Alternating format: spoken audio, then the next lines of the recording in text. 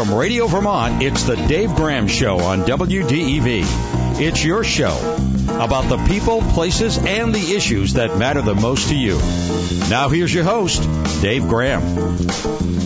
Good morning, Vermont. It is Tuesday, October the 27th, 2020, and we have a good full show lined up for you this morning. We're going to be speaking first off with Vermont's senior senator, Patrick Leahy.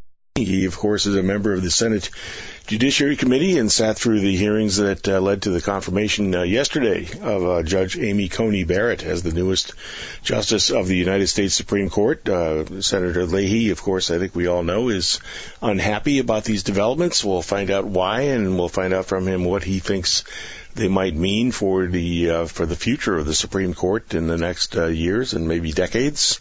And so that should be an interesting lead off of the show. And then following that, we're going to be catching up with Katie Jickling. She's the healthcare reporter with VTDigger.org, and Katie's going to be talking to us some about what the heck is going on with the COVID crisis here in Vermont. In particular, Vermont, of course, has been a relatively successful state, certainly compared to other states, in trying to keep a lid on the spread of the coronavirus, but we still have a battle on our hands, apparently, and we're going to be catching up with Ms. Jickling about all of that. Later on in the second hour of the program, we'll be speaking with some student journalists at the University of Vermont. These young people who are part of something they call the Community News Service are going to be talking to us about vote tracking efforts they've been doing so far. They've actually come up with a ranking of, I believe, of the towns in Vermont that have been most where advanced voting, early voting, mail-in voting, et cetera, have been most popular. Those where maybe that are not getting used to this relatively new idea for a lot of people yet. And as well, they're going to be talking to us about the phenomenon in Vermont and Maine and the District of Columbia, the only three jurisdictions in the United States where inmates, currently incarcerated folks, are allowed to vote. What is going on in Vermont's prisons? How are they doing in terms of early voting and so on? So we will be catching up with those young people on all of that in the second hour of the program this morning. I believe we have a caller on the line already. Is that right? Yes, you do. And I'm sorry, I missed the name in the hometown. Peter from Barrie. Peter, good morning. Good morning. I just wonder if President Trump shot himself in the foot last night, because many of the evangelical and religious right who voted for Trump did it holding their nose and pulling the lever. They didn't really like him particularly, but they pulled the lever because he was going to get those judges in there. So when he's finally got the judges in there, they really don't need him anymore. Victory's theirs. They can go home now. Was that the idea? Exactly. It just occurred to me that he made a huge mistake. Interesting thought there, Peter. Hey, yeah. Well, all right. Listen, I got to jump because I got Senator Leahy on the other line, so I'm going to do that. Thanks for taking my call, buddy. Yep. Oh, bye-bye. Sure. Thank you. Hey, let's go to Senator Patrick Leahy, who joins us on the phone this morning, I believe, from Washington. Good morning, sir. How are you? I am well, thank you. I hope you are. Well as well. So there we go. Hey, although my sister Mary tells me that she saw snow up in Marshfield yesterday, but not today. Yeah, we did have a dusting of snow yesterday, and, it's the time of year, so I'm glad I got my snow tires on the other day. Anyway, obviously the big news is the confirmation by the United States Senate yesterday for the nomination of Amy Coney Barrett to a seat on the United States Supreme Court. I read your remarks that you delivered in explaining your vote against this nomination, and tell us a little bit about what you told them.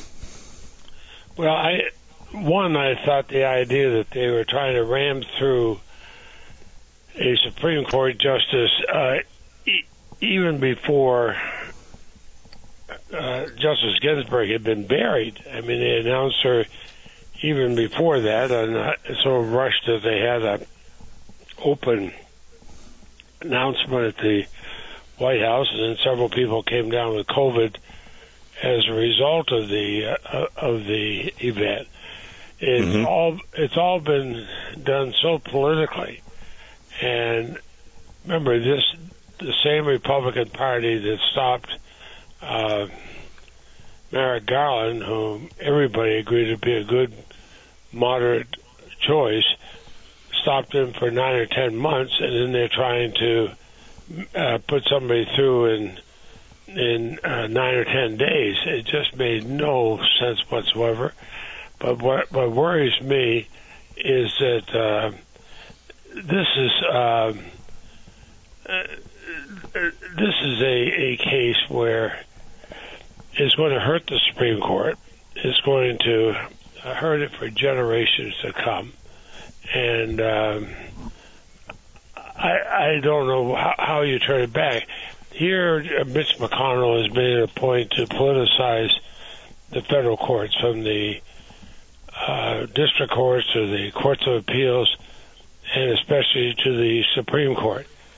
Now, I know in Vermont, when I was practicing law and then later state's attorney, I tried cases in all our courts at the local level, county level, the Vermont Supreme Court, and I tried cases in all the federal courts and district courts, courts of appeal, even had one that went to the Supreme Court.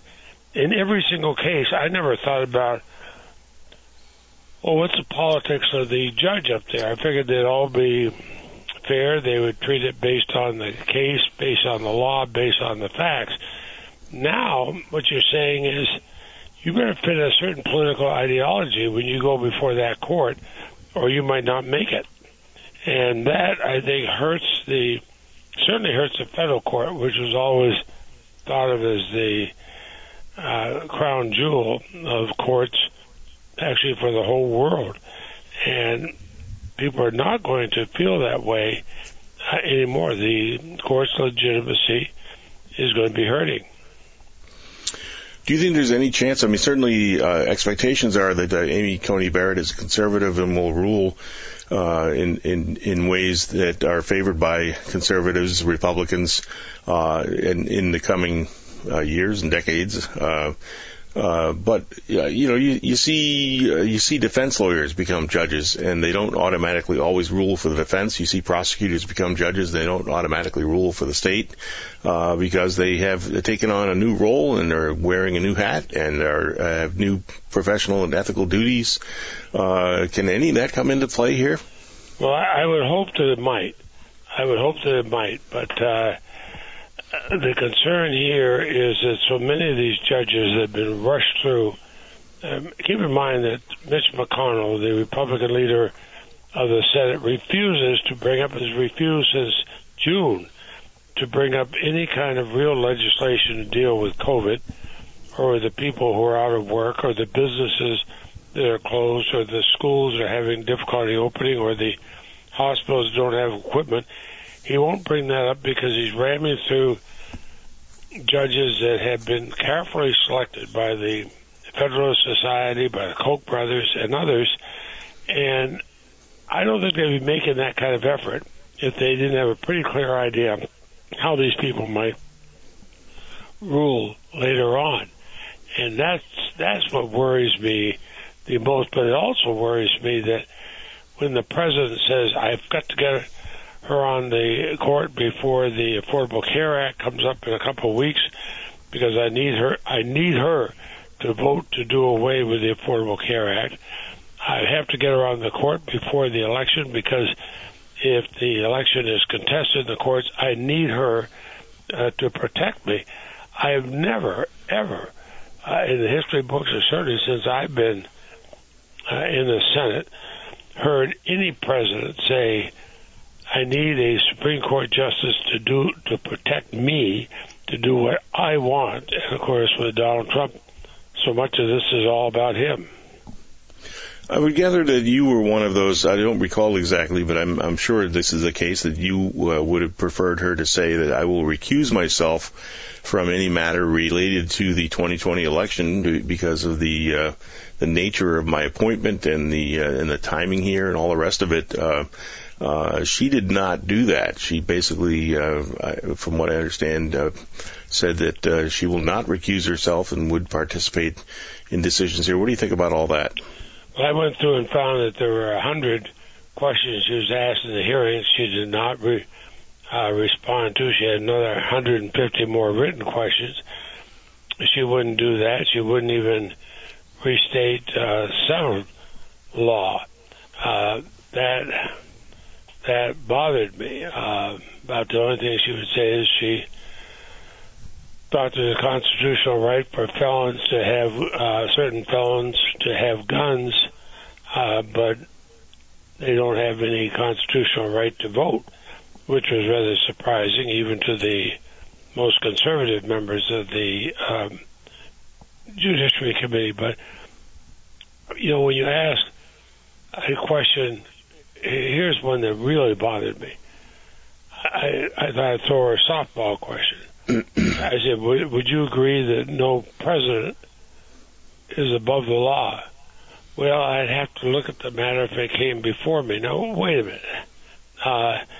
The constitutional basis in our country is that no person is above the law. I'm not, you're not, and the president is not.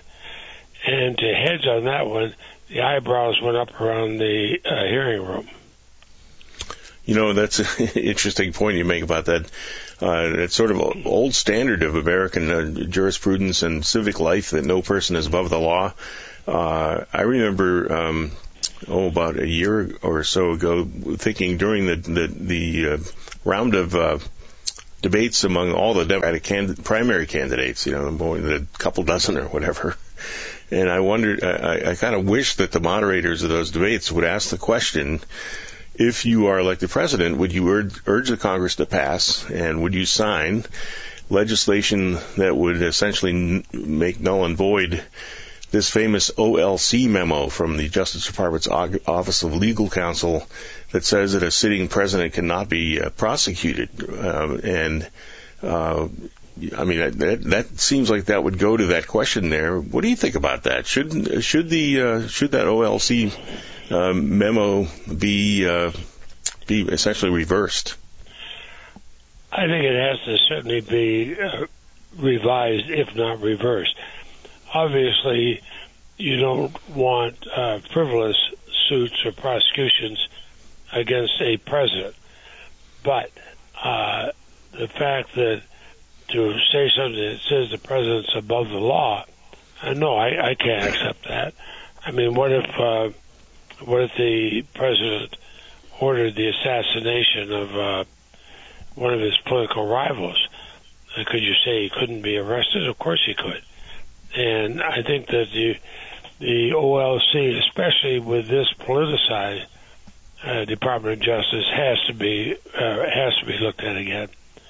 But the thing is, we've always assumed that the Department of Justice would stay out of politics, like the Secretary of State should. That they'll carry out policies for this country, but they never get involved in partisan politics. Then you have Pompeo going to Israel and doing things for political event for the Republican Party. You have Barr involved with the photo op of the president so he could go and hold a Bible in front of a church, even though they had to clear the way with tear gas, troops, and everything else. This is a man who probably goes to church once or twice a year and then only for a photo op. The Attorney General of the United States should not be involved in that kind of politics. Senator, we have a listener who's calling in. I believe it's Don from Elmore. Good morning, Don. Good morning to the both of you. I have one point and then a question. And my point is that you referred to it as the Supreme Court, and I'm going to suggest that it has not been the Supreme Court since the Citizens United case was heard. And I wish that Congress would get together and start an amendment to reverse that doggone decision forever.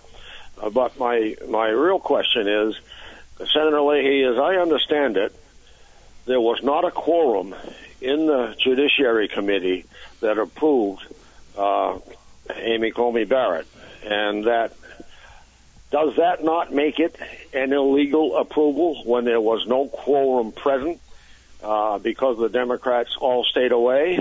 And correct me if I'm wrong on that, but that's my understanding of it. But if there was no quorum and a rule was violated, is that a grounds for bringing a court case to say that she's an illegal justice and having her off? No, you asked a good question. It did mean that the Judiciary Committee rules were breached, but keep in mind that are we getting some feedback here? Sounds like it, yeah. Sorry about that. Okay.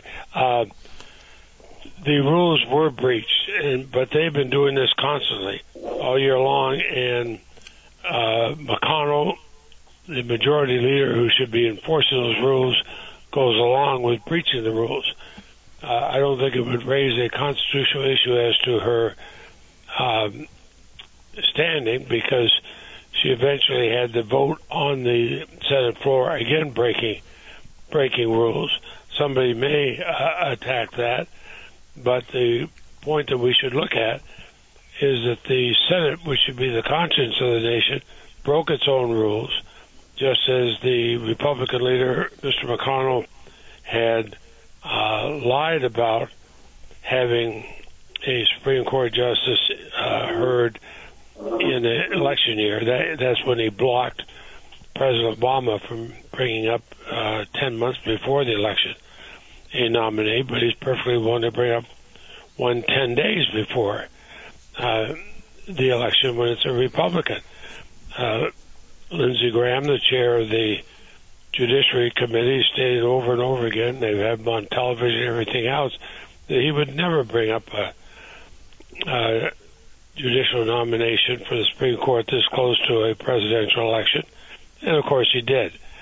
The fact is, in the Senate, you assume people will keep their word. They did not. That is going to damage for years the U.S. Senate, the integrity of it, but it also damages the integrity of the courts.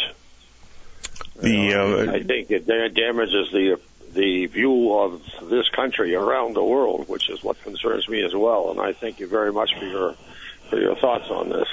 No, I thank you. I sometimes in the middle of this go to pleasant memories. One is when I was a child growing up in Montpelier, we had a camp on Lake Elmore.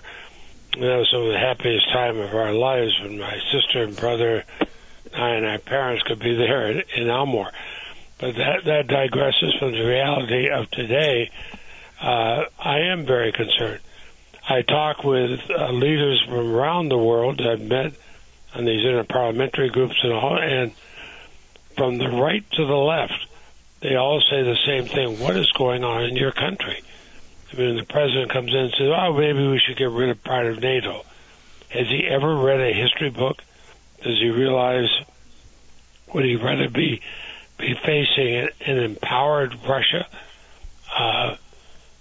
with a ununited Europe, or have NATO, which is a check and balance? I mean, American leadership is failing poorly. Senator Leahy. I can't argue that, and the funny part about that is you mentioned Europeans and so forth and the Russians. I've traveled quite a bit in both Russia and Ukraine, and I find in both countries that people love Americans. They love things that are American, but they think we're nuts for the people we put in office. Well, in Russia, we could say the same thing. I think Ukraine's doing a little bit better, but that's my point. You're absolutely right. All over Eastern Europe, it doesn't matter when you're in which former Soviet bloc country you're in. That's what you hear, and I hear it in Germany and Austria as well. Thank you very much, Senator. Thank you. It's interesting. My ancestors emigrated to Vermont on my father's side from Ireland in the 1800s, and my mother's side from Italy. A lot of my cousins and relatives and whatnot are in Italy, and I visit them, and we'll have dinner, and everybody's being very polite, and it'll be after the second round of wine, Patricio, what is going on in your country? Senator, got another listener checking in with us. I believe John's on the line. Good morning, John. Hello. Hi, is John there? Yes, can you hear me? Yes. Yeah, I got a question or two for Senator Leahy. Okay. Senator, do you believe that Amy Coney Barrett is qualified to be on the Supreme Court? I don't know, because she would not answer any of the basic questions that other Supreme Court nominees have been asked. And when she says that she can't even answer whether a president has to obey the law or not, that worries me. Well, didn't Ruth Bader Ginsburg also? No, actually, Justice Ginsburg answered a whole lot of questions, but she also had a statement that you didn't have to answer questions that might be pertaining to future court cases.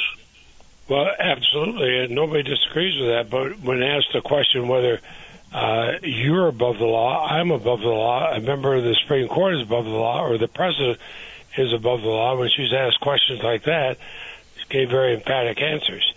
I think you should worry, we should all worry, if any member of the Supreme Court is unable to answer whether a president is above the law or not. Okay. My next question is, Joe Biden is elected, are you going to go after him as much as you've gone after Mr. Trump, President Trump, for all his controversies with his family, all the accusations of his family, the money they've taken from China and Ukraine? This is breaking up terribly at this end.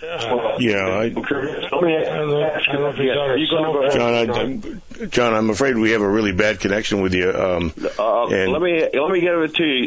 Let me get my phone closer. Can you hear me now? Yes. I hear you now, yes. Are you going after Joe Biden if he gets elected like you've gone after Trump for 4 years with all the accusations that have been made about his family and the money he's taken from Ukraine and Russia and China? And what do you think about his stand on China? You know, he's pretty cozy to China, and I think they're the biggest threat to our country. And you could answer that. And the last question I have for you, how many more years are you going to run? You've been there forever. You're sort of like Joe Biden. You've been there forever and done nothing. Well, okay, John. You know, Vermont, I did bring $1.5 billion to Vermont for COVID relief that they would not have had if it was not for the Leahy Amendment.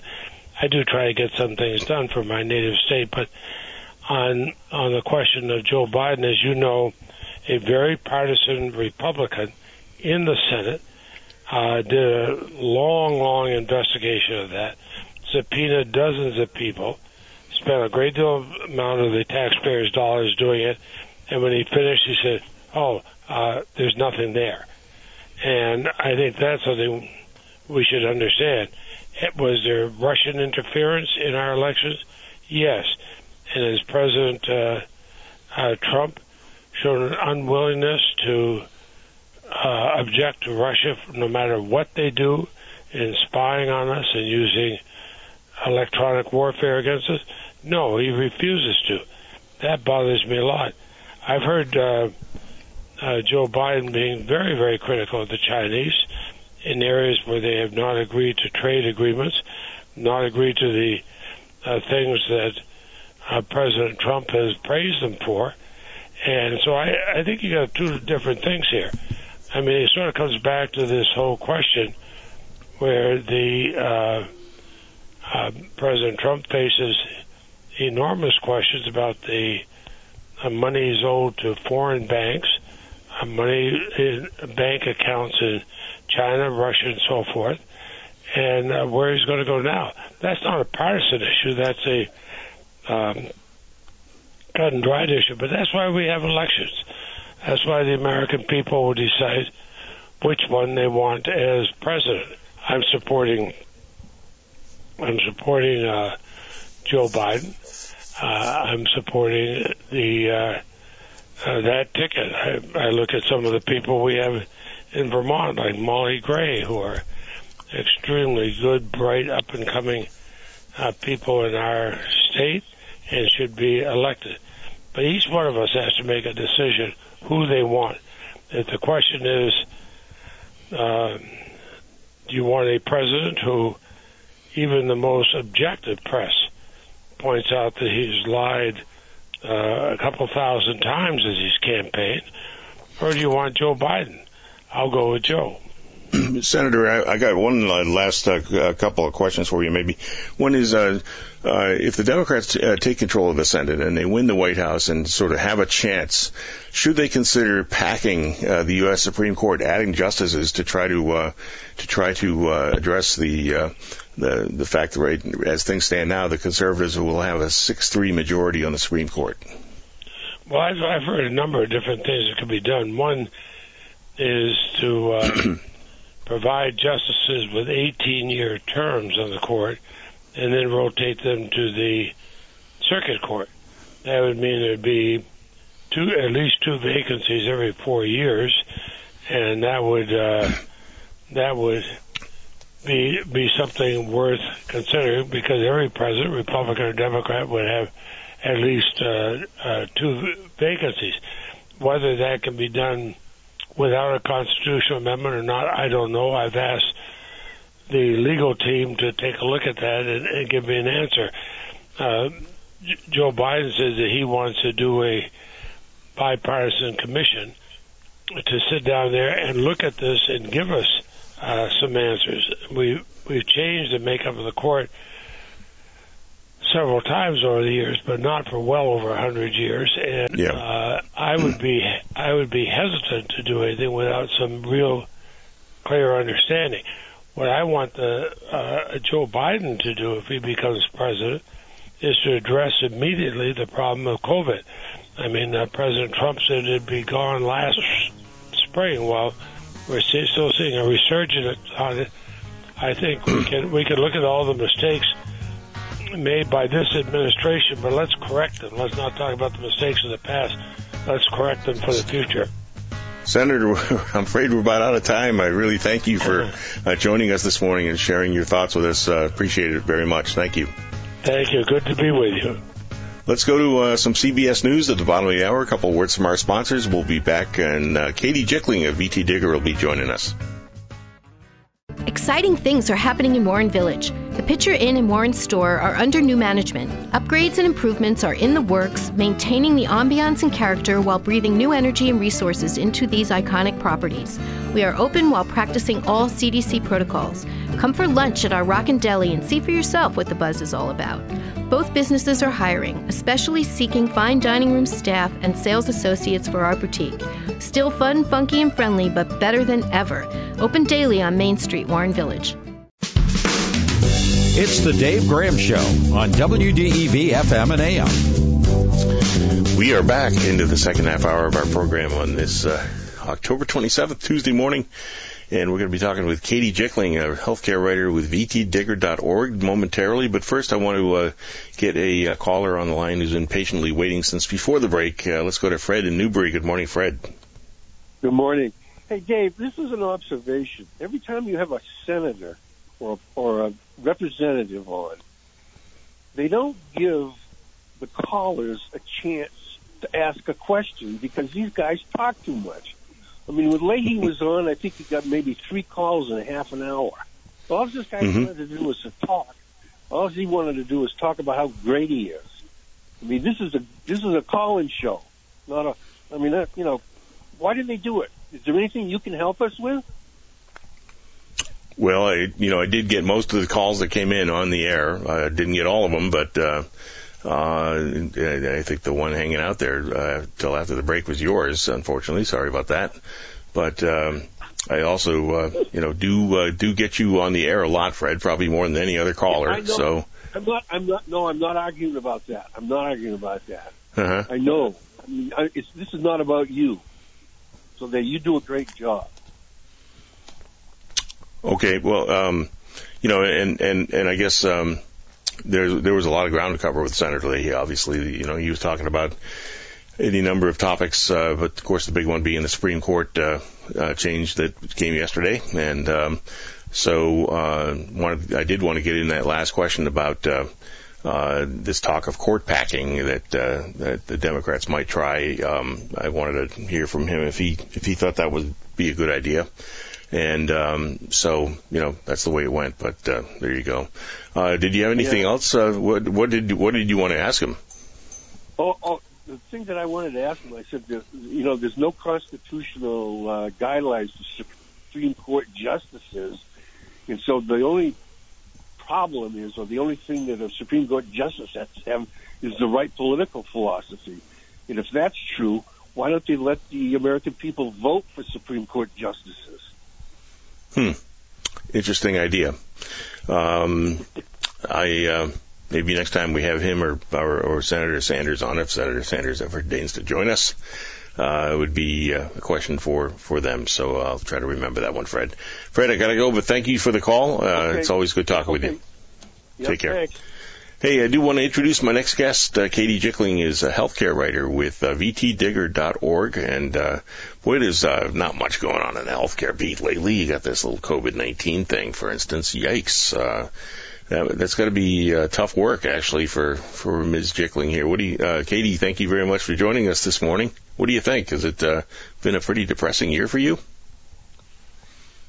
Hi, Dave. Yeah, it's just, quiet and calm, and everybody's very, happy and complacent and healthy. So, no. Yeah, I don't think so. It's,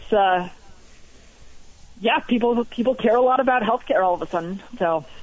Yeah, that is true. What is the current status? I mean, it's frankly hard to keep up, even for somebody who tries to follow the news like me day after day with the health department postings and so on.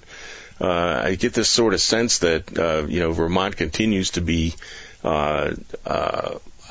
just moseying along the bottom here in terms of the the instances of COVID-19 here, but also that we are constantly under threat for a big surge here.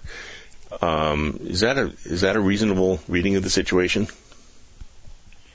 Yes. Well, you've probably seen the national maps put out by the Vermont Department of Health, where the red, which is the higher number of COVID cases, is just spreading across the country and is, creeping toward Vermont. And as of, early this week, only Vermont and Maine were still green with low case numbers. And so there certainly is a growing number of cases around. We're seeing some of the highest numbers we've seen since the start of the pandemic around the country.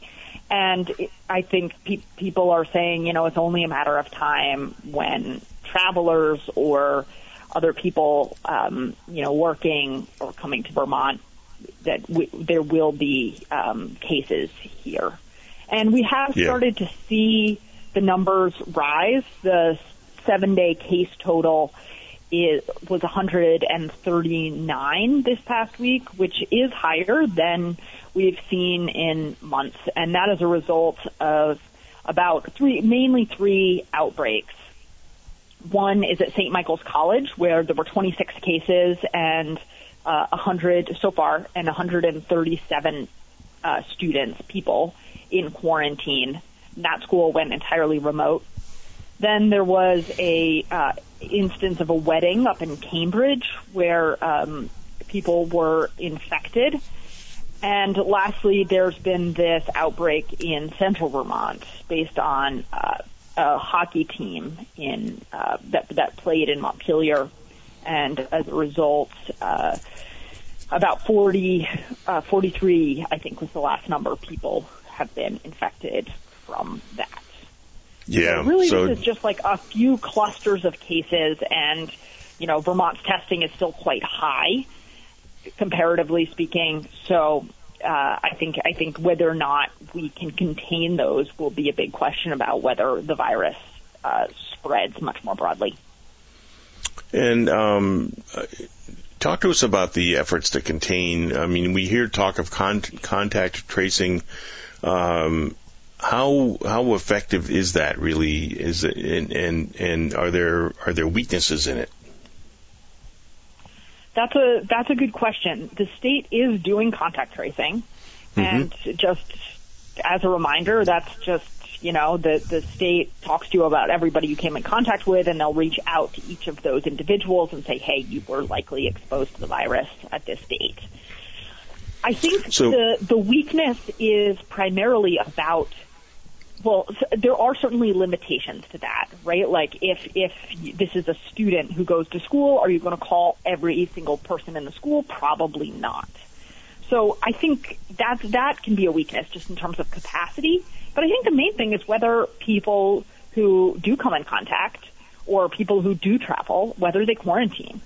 We've heard about pandemic fatigue, where people are just tired. They're tired of making sacrifices or staying home or not seeing their friends. And so people are starting to let down their guard, and we're seeing that around the country. And so whether or not, I think Vermont has done an excellent job in a lot of ways in just really being cognizant and social distancing and wearing masks and all these things that we know work. But whether or not we can keep that up, I think will be, a big question about what happens in terms of cases.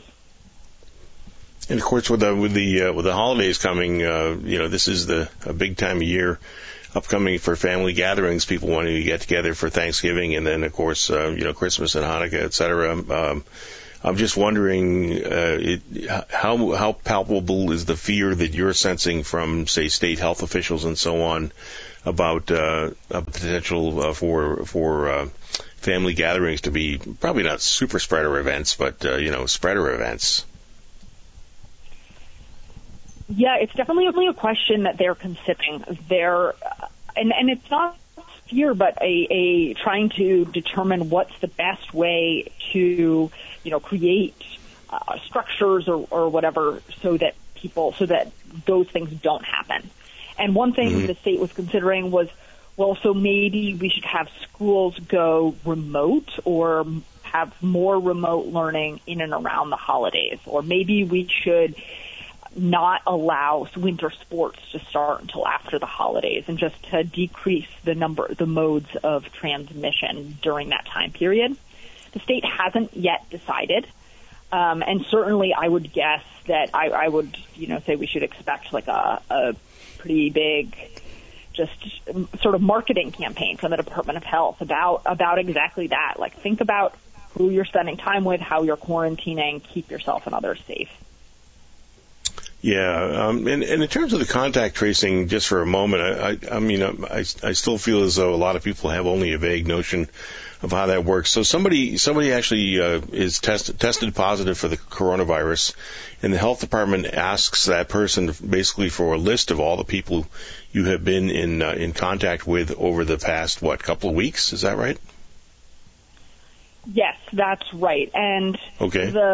The number of what exactly a close contact means is something that has been changing. So whether or not you've been it was recently changed based on a study in Vermont to be the cumulative amount of time that you've spent with an individual over, a matter of hours. So, it could be, several hours where you're having coffee with somebody. It could be somebody that you're just seeing multiple times over a day, for instance. But it's not the person at the checkout counter, because if you're grocery shopping, because you're just not in contact with them for a long enough time to spread the virus, according to health officials. So this sounds almost like a household member where, in a typical family, you might have a kid. Let's say there's a teenager in the household, and you are going to be, having a meal together, or you're going to be maybe doing a couple of chores together at some other juncture of the day or something, and that kind of thing. But for a lot of the day, you'll be in, say, different parts of the house or the yard or whatever, or maybe the person, one of the family members or both, will be out running errands or doing other things that basically. So in the course of a day, you could have a cumulative amount of contact which would meet this new standard just with somebody living in your household, right? Right. If somebody's living in your house, they're probably a close contact. And then, yes, the contact tracers will contact all those people and say, you've been exposed, and give them a call and say, are you feeling symptoms? You should self-monitor and get a test. Yeah. Of course, autumn time, a lot of people start to, I'm getting a little bit of a scratchy throat myself this week, coughing during the breaks here to try not to do it too much on the air. And I'm thinking to myself, this sort of feels like normal, just seasonal allergies or whatever crud, comes on occasionally. How do you tell the difference? That is a question that a lot of people are wrestling with. And in a lot of ways, you can't. Some of it you just, personally, for instance, an individual may know, okay, I have allergies at this time of year because of whatever allergen. And then you know sort of what to expect, and that it's probably not COVID. But we're trying to figure that out, and we're trying to do it fast. So that's why the Department of Health is really encouraging everybody to get flu shots. So then people are less likely to get the flu and less likely to think that maybe they have COVID. They're also trying to, there's a new test that's being developed where you're tested with a nose swab, and it runs the test for both flu and for COVID at the same time. So basically then you would know immediately that it is the flu or it's not, as well as about whether you have COVID. So that's just another way to try to address that. But it is a challenge because preschools are any kid that has a runny nose. The child is being sent home because even though more than likely they do not have COVID. So it's really a tricky question. Yeah, that certainly sets up a whole range of challenges that are just part of the overall giant set of challenges with all this stuff. By the way, it reminds me to mention that after the Dave Graham Show here today, the governor's regular Tuesday and Friday news conferences about the state's response to the COVID crisis, where he is joined by other top officials, and usually, in fact, I think always including Health Commissioner Dr. Mark Levine. They are going to be providing another update on what is going on with the COVID crisis here in Vermont just after the 11 o'clock break for when we go to CBS News, and then right to live special coverage here on WDEV as we have throughout following the governor's regular news conferences here on the COVID crisis. So, and Katie, I'm sure you have been in about every one of those. Is that right? I usually tune in, or one of my colleagues does, certainly. Yeah. You finding those useful? Is that a really a good way to sort of manage the public communications here? I do think it's really interesting the way in which the state is, and the governor and the health commissioner, they're all obviously very, very busy, and they've really prioritized talking to the public and communicating what's going on. And they've done that really a remarkable amount. If you remember, the press conferences were 3 times a week for months, and they've changed to twice a week.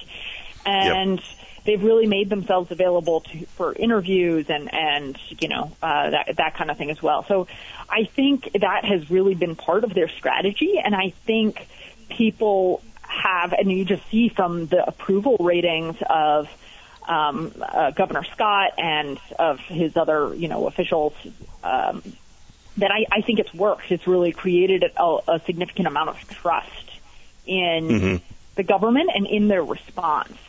And so I do think, even though there may not be breaking news, I think every press conference, I think the consistency has really, and the broad outreach has been helpful for people. Yeah, it is it's been a very interesting process in kind of. And I wouldn't be surprised if eventually somebody will get a PhD in public communications or something based with a thesis about how this was done and how it worked, and maybe comparing with some other governors around the country in terms of frequency of news conferences and participants and the broad range of government agencies involved. I mean, we've been hearing regularly at these news conferences from Human Services and from Commerce and Community Development and from any number of other folks who are leading various departments in the state government. And I do think it has been overall a very useful exercise. I mean, there are times when they start dragging on 2 hours. And I'm listening and I'm kind of going, are we going to get done soon? But that is just, I suppose, part of what you pay, but for an otherwise very free service, I should say.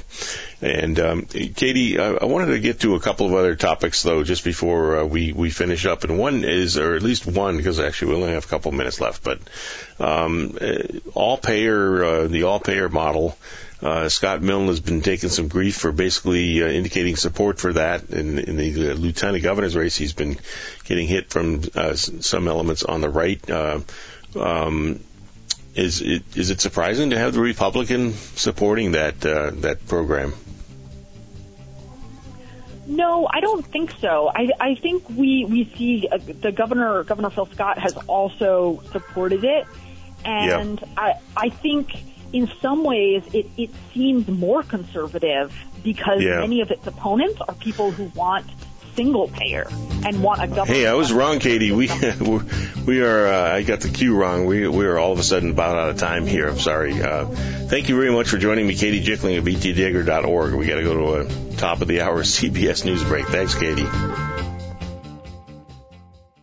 Exciting things are happening in Warren Village. The Pitcher Inn and Warren store are under new management. Upgrades and improvements are in the works, maintaining the ambiance and character while breathing new energy and resources into these iconic properties. We are open while practicing all CDC protocols. Come for lunch at our Rockin' Deli and see for yourself what the buzz is all about. Both businesses are hiring, especially seeking fine dining room staff and sales associates for our boutique. Still fun, funky, and friendly, but better than ever. Open daily on Main Street, Warren Village. It's the Dave Graham Show on WDEV. Thanks for staying with us into our second hour on this Tuesday morning, and we have a few minutes to open the phone lines here on the Dave Graham Show. Normally we go to one of our CBS News correspondents this time of day, but we're unable to line that up this morning, and so hoping the listeners will have some things to say. Certainly a lot of big news floating around out there, including the appointment, the completion of the appointment, Amy Coney Barrett to the Supreme Court. She is expected to be formally sworn in at the court today and assume her duties on the 9-member judicial panel that leads the judiciary for the entire country. This has got a lot of Democrats upset, of course. They didn't like several aspects of this, one of them being that looking back to 2016 when the Senate went for 9 or 10 months without granting a hearing to a nominee by President Obama. Merrick Garland had been chosen by President Obama to take an open seat on the Supreme Court following the death of Justice Antonin Scalia. And, of course, the Senate never acted. This time the Senate acted with a much greater dispatch. Instead of a 9 or 10 month interregnum between leaving an open seat on the court, the Senate decided within a matter of weeks to confirm the nominee of President Trump before the election. This, of course, we had Senator Patrick Leahy on in the first half hour of the show this morning. He was complaining bitterly about that, as are many Democrats. Senator Chris Coons, who is a Democrat from Delaware, was on the Rachel Maddow show last night. I didn't actually watch the program, but I was just reading an account of it this morning, and indicating that he is calling for a quote-unquote rebalancing of the federal judiciary following these latest developments. And how that would work is really anybody's guess, but One thing I've seen repeatedly in the media recently is discussion about an effort to perhaps expand the number of seats on the Supreme Court to try to essentially get closer to even. Right now, it looks like a 6-3 conservative majority on the court, and of course, that has many conservative Republicans perfectly happy. They think that is the bulwark against a possible Democratic Biden administration and possible Democratic takeover of the Senate. We don't know, obviously, in either case whether those things will happen, but if they do, the conservatives certainly like the insurance policy of having at least one branch of the government dominated by their folks. And so wondering what the listeners out there think. 244-1777 is the local number in Waterbury. The toll-free number is 1-877-291-8255. I believe we have Dave from Plainfield on the line. Good morning, Dave. Oh, good morning. I just wanted to make sure I called in yesterday on Bill, and I was kind of ricocheting. I called in Bill about yesterday. I didn't get to talk about what I wanted to yesterday. I found there's an incredible letter written in the Caledonian paper on this Saturday from Sheriff Trevor Colby, Dave, who was the sheriff of Orleans County. It's a very, very long letter that he gave from Bullboy. Essex, anyway, I believe. The gist of it is something I've been yelling about, and I don't know if you've noticed what's going on in Burlington or the courts here, but he gives really detailed descriptions of this. You talk about judges, and I'm going to call him up and say it's turnstile justice in Vermont. The heck again with this federal junk. I've been in jail my whole life, Dave. I've been arrested ever since I've been in Vermont for possession of pot. Now, why did I get arrested? Because he's a Russian, okay? And that's what they told me in the jails. Anyway, from 83 to 2007, I was in jail, and I get a good look at what type of people are in jail, because I was never a criminal, okay? This is the only thing I've been arrested for my whole life. And this gives frightening details, Dave, on what happens. You arrest somebody for this and that. He goes in front of the judge, no bail, then he does something, and the cops keep having to pick him up, and they keep violating and violating. Now, I want to point out to you, this is what's going on. If you read the New York papers, this is what's going on in New York. It's frightening, for somebody particular like me, whose father-in-law was a really tough New York City cop, a really tough guy. And like I said, I've been in jail in 4 or 5 different states for pot. And I've got something to compare it about not being a criminal. I've got nothing on my police record at all except for possession of pot. And this is a frightening situation, and it's happening in Burlington. Somebody called in from one of the somebody's show. One of the store owners, how somebody was taking a dump in the middle of the sidewalk, and I got a solution. This is how it started in San Francisco, Dave. So this issue again with the federal judges, that doesn't matter a whit. This is just frightening if you knew the court system the way I do and the way they get people on probation. So we were talking about that last night. Probation in this state, the biggest lie a judge ever says is you got a year probation. The FSU people who run it tell you probation. You can get 1 year probation and be on it for 6 in this state. Not on parole. If you're parole, it's a definite discharge state. But anyway. Okay. Hey, Dave, I got to jump because I got other callers lined up, but I appreciate the call. Thank you for checking in with us this morning. Let's see. Let's go to Eileen in Jericho. Good morning, Eileen. Good morning. I wanted to comment on something that Senator Leahy had said, which I think was not completely accurate. And I remember I did hear listen to some of the hearing, and I remember the remark by Amy Coney Barrett about no one being above the law, and I distinctly remember her saying it. And I went back, I just Googled. If you just Google her name and those words, you'll come up with many videos that clearly says no one is above the law. The question was more specific. They were talking about the president pardoning himself. And, just as she did all through the hearing, she was consistent. She can't comment on cases that may come up. She explained why she couldn't answer that specifically, because she has to be a judge. She has to listen to what the details are. And so anyway, it really kind of bothers me that he came out and said that that's what she said, that no one is above the law, that she didn't say it. And she did clearly say it, and he confirmed in his video. that she said it. So I just wanted to, I felt compelled to not leave that out there. Also, when you talk about conservative judges are judges who judge decisions based on the written word of the Constitution. It's not a scary thing. It's a good thing. It protects all of us. We don't want judges that are going to be reading things that aren't there, that insinuating something when they're not there. And I don't understand why that is such a scary thing.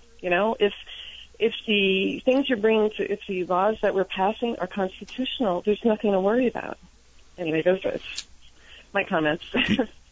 Do you, Eileen, I'm wondering if it sounds like you appreciate Judge Barrett's, or now Justice Barrett's, advocacy for what she calls originalism, meaning you really try to adhere strictly to the original text of the Constitution. Is that right? I'm not a lawyer, but yeah, it sounds pretty good to me. It seems that the Constitution isn't supposed to be.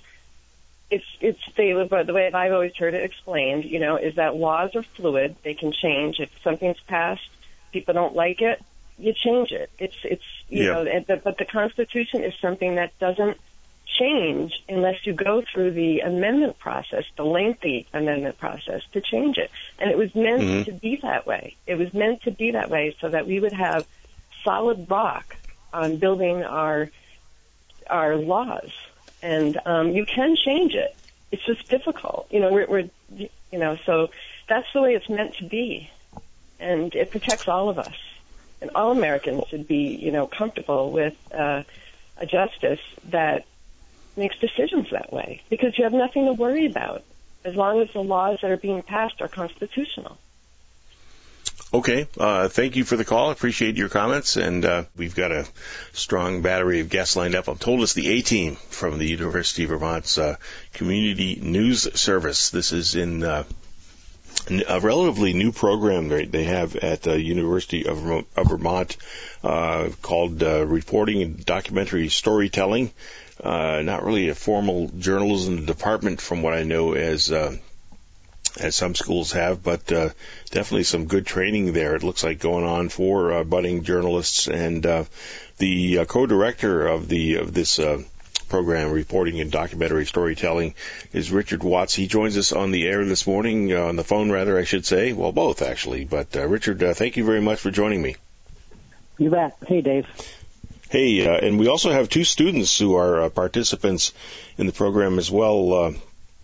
Ryan Joseph joins us, I believe. Ryan, are you there? I am. How's it going this morning, Dave? Good. Thanks for joining me. Valentina Chohansky is joining us on the phone as well. And Valentina, thank you very much for joining us. Thanks for having me. And I want to start with a little bit of an overview here. Maybe I'll get your mentor here, Richard Watts, to describe a little bit about the program and tell me if I've misdescribed it so far, and also to fill us in on what the project is that you have been participating in. So, Richard, take it away. Well, it's really Richard Watts. Oh, okay. We had a little communication breakdown. I don't think you heard the question, which was basically tell us about this the reporting and documentary storytelling program briefly, and then talk to us about the project that the vote tracking project that the students are undertaking here.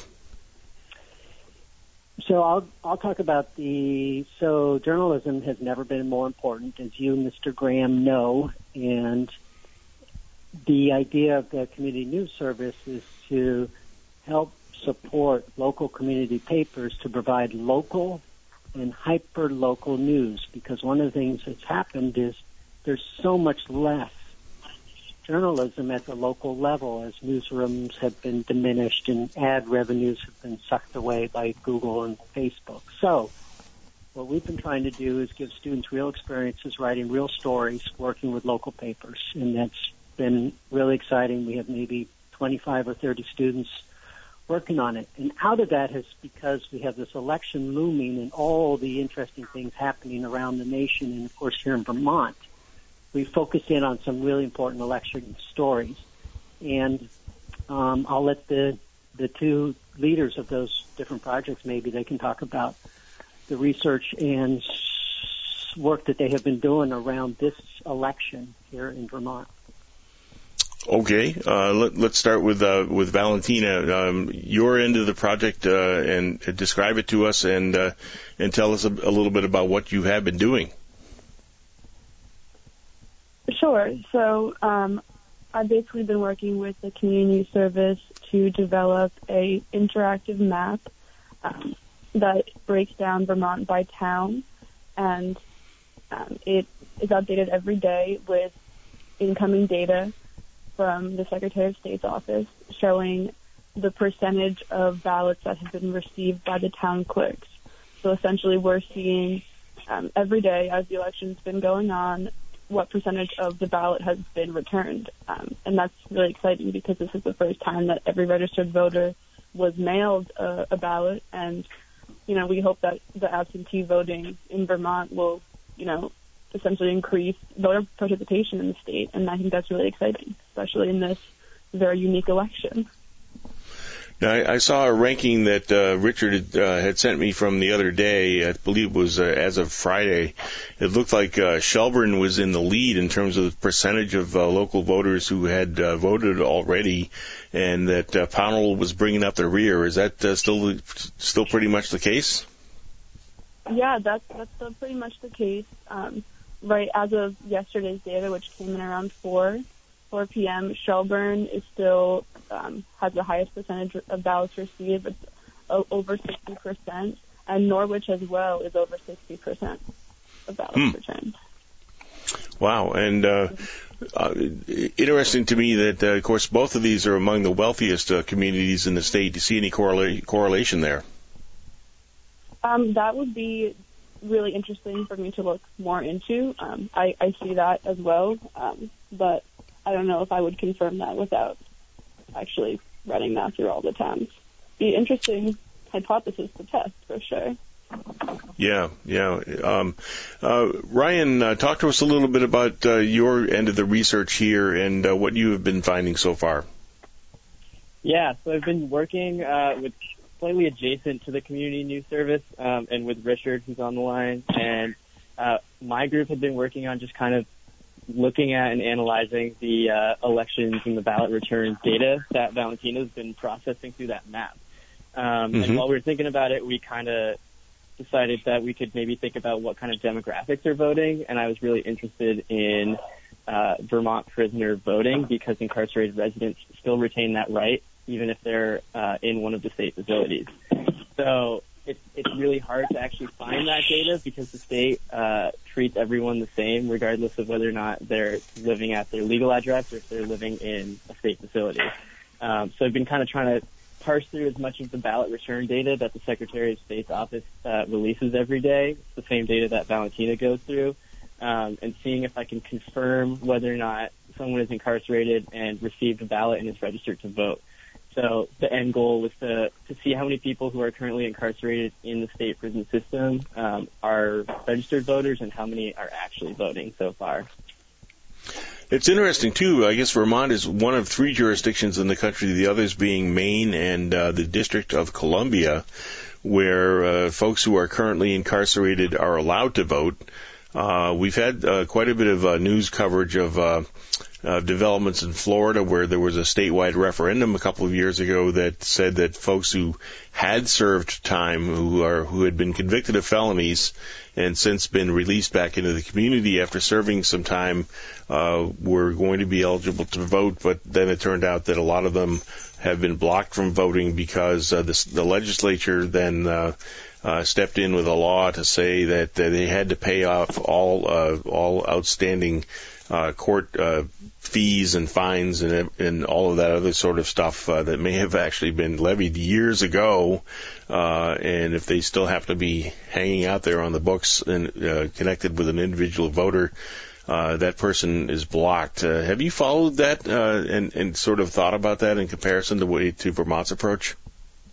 I've followed it very ever so slightly, I would say. I am aware of what's been going on down there, but I haven't paid the most attention to it. But compared to Vermont, it definitely is really interesting because from what I've found so far, the numbers of those who are registered to vote compared to the whole population and then the number that are voting is pretty low in the state of Vermont. And it makes you kind of wonder what that would be like if the scenario was that Vermont residents had just been returned that right to vote after having been forced to forfeit it upon conviction. But it creates an interesting scenario surrounding the greater conversation of incarcerated voting rights. I've talked to a couple of professors at the University of Vermont who talk about this idea of de facto disenfranchisement, which is that a lot of people misunderstand what the actual voter rights are of incarcerated people in the nation, and they just believe that if you're in jail, you don't necessarily have that right to vote. But somewhere around 2/3, I believe he said, of the prison population is actually eligible to vote because they haven't been convicted and they're just waiting on bail or to receive a hearing. So I think contrasting those two, it makes it interesting to consider what the ramifications of making people forfeit that right and then regaining that right after serving a sentence. So I would think that the purpose of the Vermont law to say, if Vermont's law says that incarcerated people may vote, and that's the fundamental underlying purpose, I think you raised some interesting questions about sort of how well that is being met, and of course, I'm sure the challenges are greater this year just in terms of getting people into Vermont's facilities to talk to inmates and so on about their right to vote and how they might want to vote and getting the ballots to them and collected again, etc. All of that coming against the backdrop of the current COVID crisis. How are we doing on this front this year? Is Vermont actually, if it is a state that somebody might want to say we have a point of pride here, that we really are so serious about the franchise that we allow our prisoners to vote, is that sort of standard actually being carried out? Yeah, so that's a really interesting answer to that question. So thanks for asking it, Dave. The answer is, from what I understand, and I've talked to a few people, or at least one person from the Department of Corrections, and then I've been fortunate enough to talk to someone who is a former resident of one of the facilities. And based on my understanding, the people in the Department of Corrections do a really fantastic job of making sure that people in those facilities know that they have that right to vote. And in a normal year when there's not a pandemic going on, there's a lot of voter registration drives going on with volunteer groups and local nonprofits. I think the two big ones are Disability Rights Vermont and League of Women Voters in Vermont. And usually they have much more easy access to people inside of those facilities, making it easier to register them. But during COVID, they've had to limit entry for all kinds of people, whether or not it's family members visiting or people coming in for voter drives.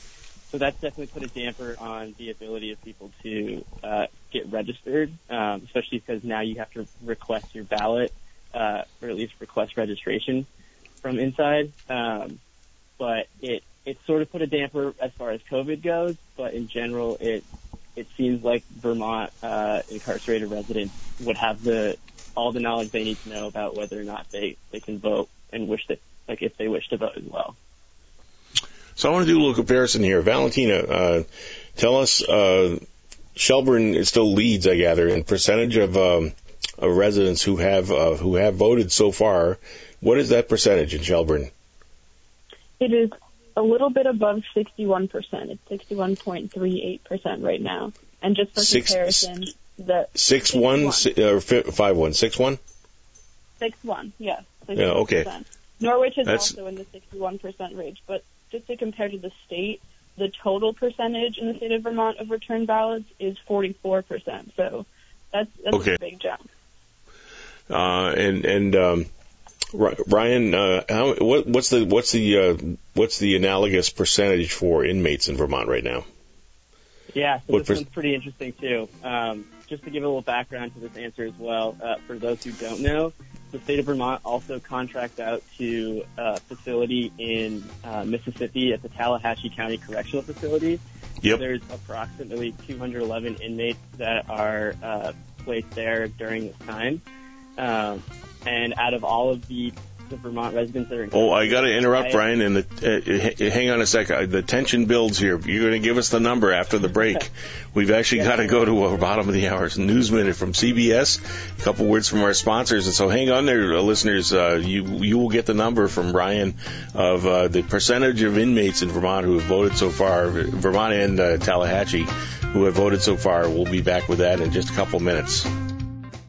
Exciting things are happening in Warren Village. The Pitcher Inn and Warren store are under new management. Upgrades and improvements are in the works, maintaining the ambiance and character while breathing new energy and resources into these iconic properties. We are open while practicing all CDC protocols. Come for lunch at our Rockin' Deli and see for yourself what the buzz is all about. Both businesses are hiring, especially seeking fine dining room staff and sales associates for our boutique. Still fun, funky, and friendly, but better than ever. Open daily on Main Street, Warren Village. It's the Dave Graham Show on WDEV FM and AM.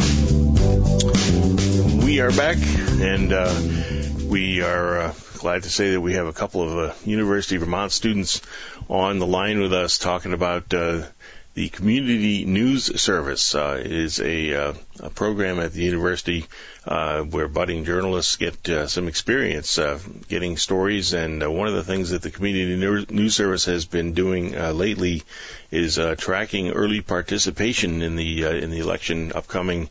And I wanted to ask Valentina Chohansky and Valentina, once again, am I pronouncing your name correctly? Yes, Valentina Chohansky, that's it. All right, there we go. Okay, just wanted to make sure.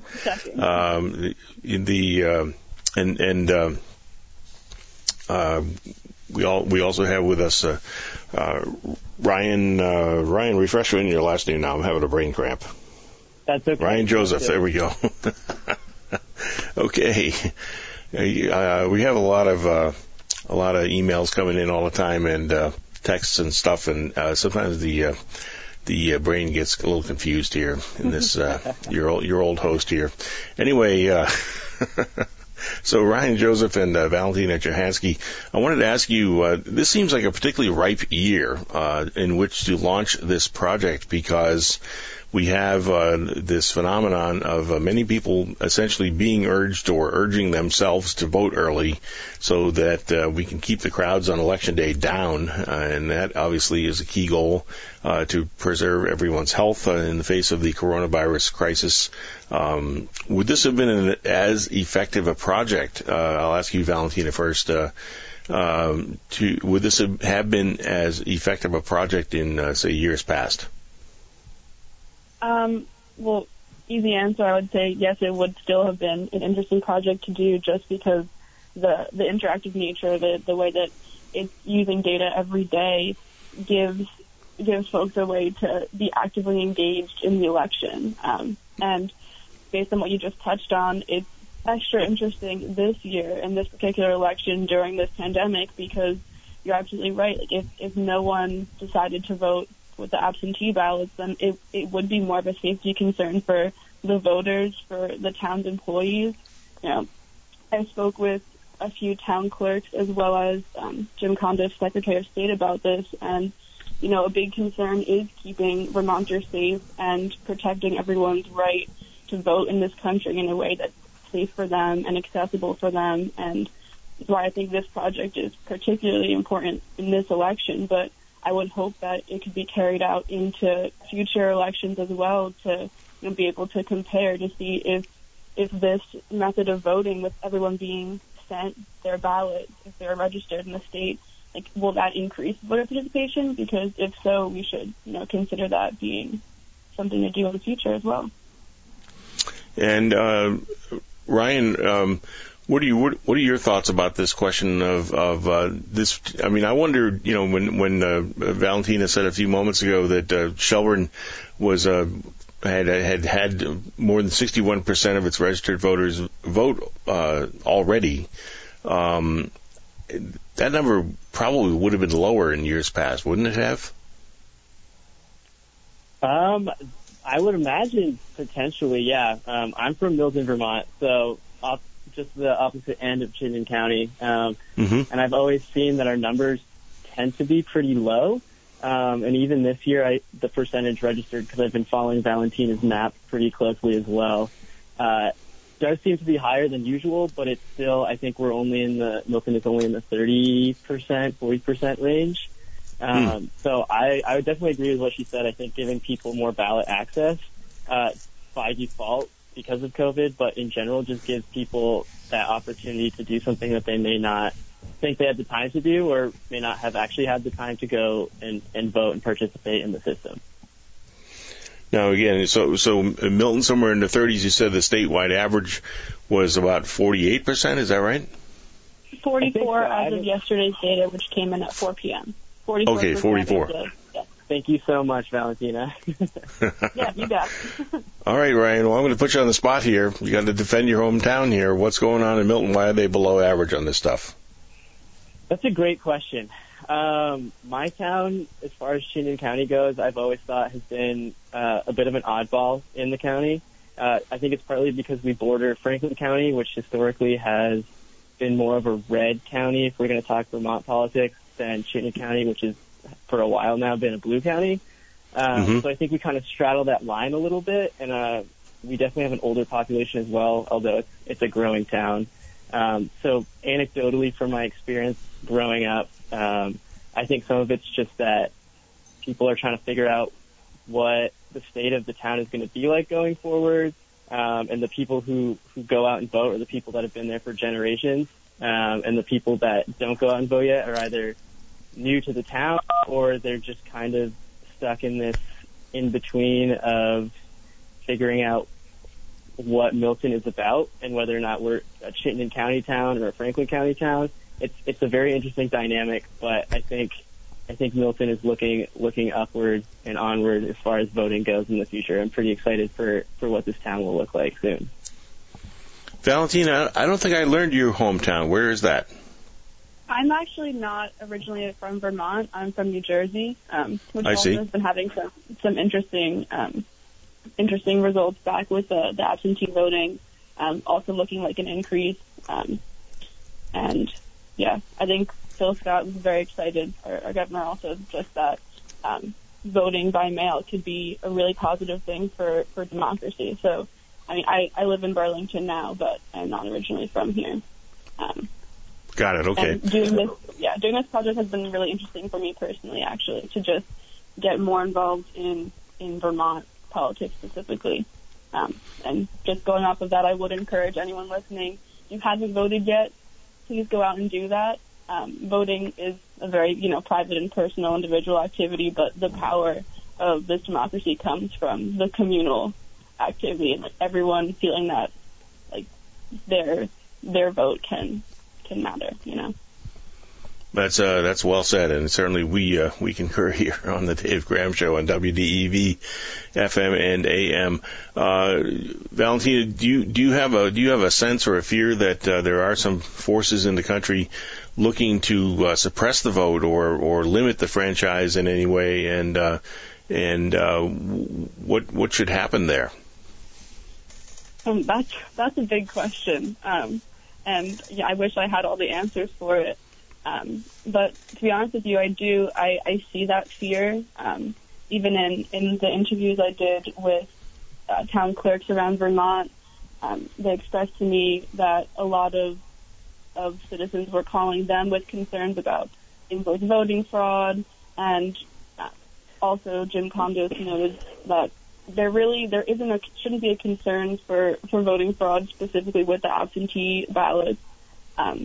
There's not really space for that in the way that it's being conducted in Vermont. But, absolutely there are people in this country who, would like to suppress the vote and alter that, which is terrifying if you ask me. And in my opinion, that's all the more reason to, one, be an informed citizen and really engage with the election. I think it's kind of impossible to detach yourself from politics at this point in our nation's history. It's really a deciding space for us right now. So yeah, I think just staying informed, and if you make the decision to vote, to do it intentionally. Yeah. Brian, what are your thoughts on this front? Do you have a sense that there are efforts underway to try to suppress the vote in parts of the country, and have you seen any evidence of this in Vermont? And what do you think? Is that okay, or should something be done about it? What are your thoughts? Yeah, great. Thanks for asking me. I think I definitely agree with everything that Valentina just said. I don't want to try to add too much to that because she said it pretty well. But I would agree with what Secretary of State Jim Kondo said, I believe it was a couple of weeks ago, that voter suppression and intimidation will not be tolerated in the state. I think Vermont is generally insulated pretty well from some of that really heated national partisan politics stuff that goes on, particularly with voter suppression intimidation. But I don't think that means that we're immune from it, and I hope that we don't see things like that going on in the state. But I think Vermonters do vote intentionally and respect each other's right to do so.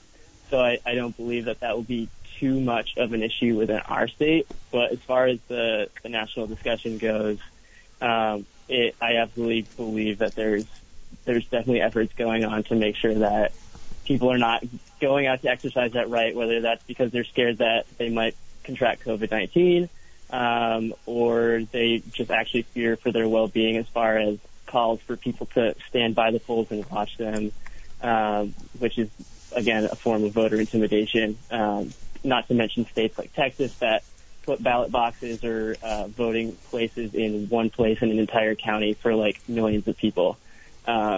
People should really have access to the ballot and not have it be a bunch of hurdles that they have to jump over. So I think it is going on this year. I'd love to see things change going forward, but I am also very thankful that Vermont and the residents that live here take it pretty seriously. Valentina Cherhansky, I'm wondering, just to sort of double check and make sure that our listeners fully understand this, when we talk about a place like Shelburne with just over 61% of folks having voted already, I want to sort of dig into that number a little bit. And so that includes people who have mailed ballots in, who have taken them. I don't know if there's a drop box in Shelburne, or taken them down to the town clerk's office. All of the categories of early voting are added into that figure, correct? Yeah, so let me just go off that for just a second.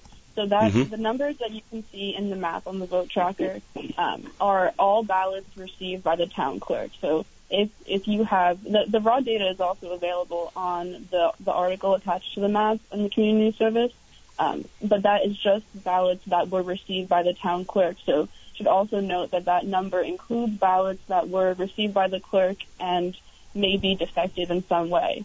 And in Vermont right now, there's no way to rectify those ballots that were defective.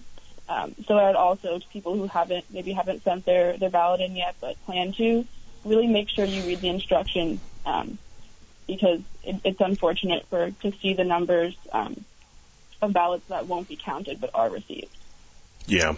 But looking again at that 61%, that is of registered voters in the town. Is that how that works? So the numbers that I have are from all of the ballots that were sent. So the data, the file that I get from the Secretary of State's office, has all of the ballots that were sent. So all registered voters were sent a ballot. So yes, that's the number. I can actually give you that number. So upwards of 450,000 ballots were sent, and as of right now, a little more than 200,000 have been received. Some of those have been effective, but yeah, there's your number for that. Yeah. So, how does that compare with past election turnouts overall? I mean, so let's take the statewide figures for a moment, and it sounds like almost half of the registered voters, assuming all the registered voters in the state got ballots. and almost half of them have been returned. How does that compare with turnout, say 2016 turnout, if you know? That's a great question. If Richard is still on, maybe he would have a better answer for that than I would. Or Ryan, I don't know if you. I don't think Richard is still with us, unfortunately. But okay. Maybe if he's listening and wants to call in and fill us in, that would be fine. Actually, meanwhile, though, we do. Hold up, I can actually jump in with that. In the general election in 2016, there were 91,000 early and mail-in ballots. So again, in 2016 general election, 91,000 just for early and mail-in ballots, and as I just said, we already have over 200,000 ballots returned. Wow. Yeah. So quite a jump. And I wanted to also ask a little bit more broadly in just the last few minutes we have remaining. Ryan, perhaps you could fill us in. I understand that with the Community News Service, some of the students, and I want to find out if this is the case with the two of you, have been able to get out into the. Richard was talking very early on. Richard Watts, the co-director, about getting students out into community newspapers around the state to participate in some of the journalism they are producing. Have you, Valentina, been able to do that? Could you clarify your question? Sure. It was a little convoluted. Sorry about that. Yeah. Have you been able to get out and work for any of the newspapers around Vermont as part of the Community News Service program? Sure. So briefly, this map that I made and the article that's along with it was actually my first involvement with the Community News Service, and since then I've done WCIX interviews, and other local newspapers around Vermont have published that data. But this has been just my first little stint in journalism, I would say. I see. I also my involvement was more because of my interest in the election and using this data. Then I didn't come into it looking to do journalism, but that sort of happened. Yeah. Now that you've gotten a taste, do you think you might pursue a career in journalism down the road? Potentially. Yeah, I've definitely been considering it recently. Very exciting. I think, especially now with, people being removed from their local news and questioning whether or not sources they have are, reliable, which I think everyone should be doing. I think journalism could be something interesting to pursue. Ryan, what about you? Have you had experience working for, I'm thinking, I don't know, the Shelburne News or the Waterbury Roundabout or any of these other publications?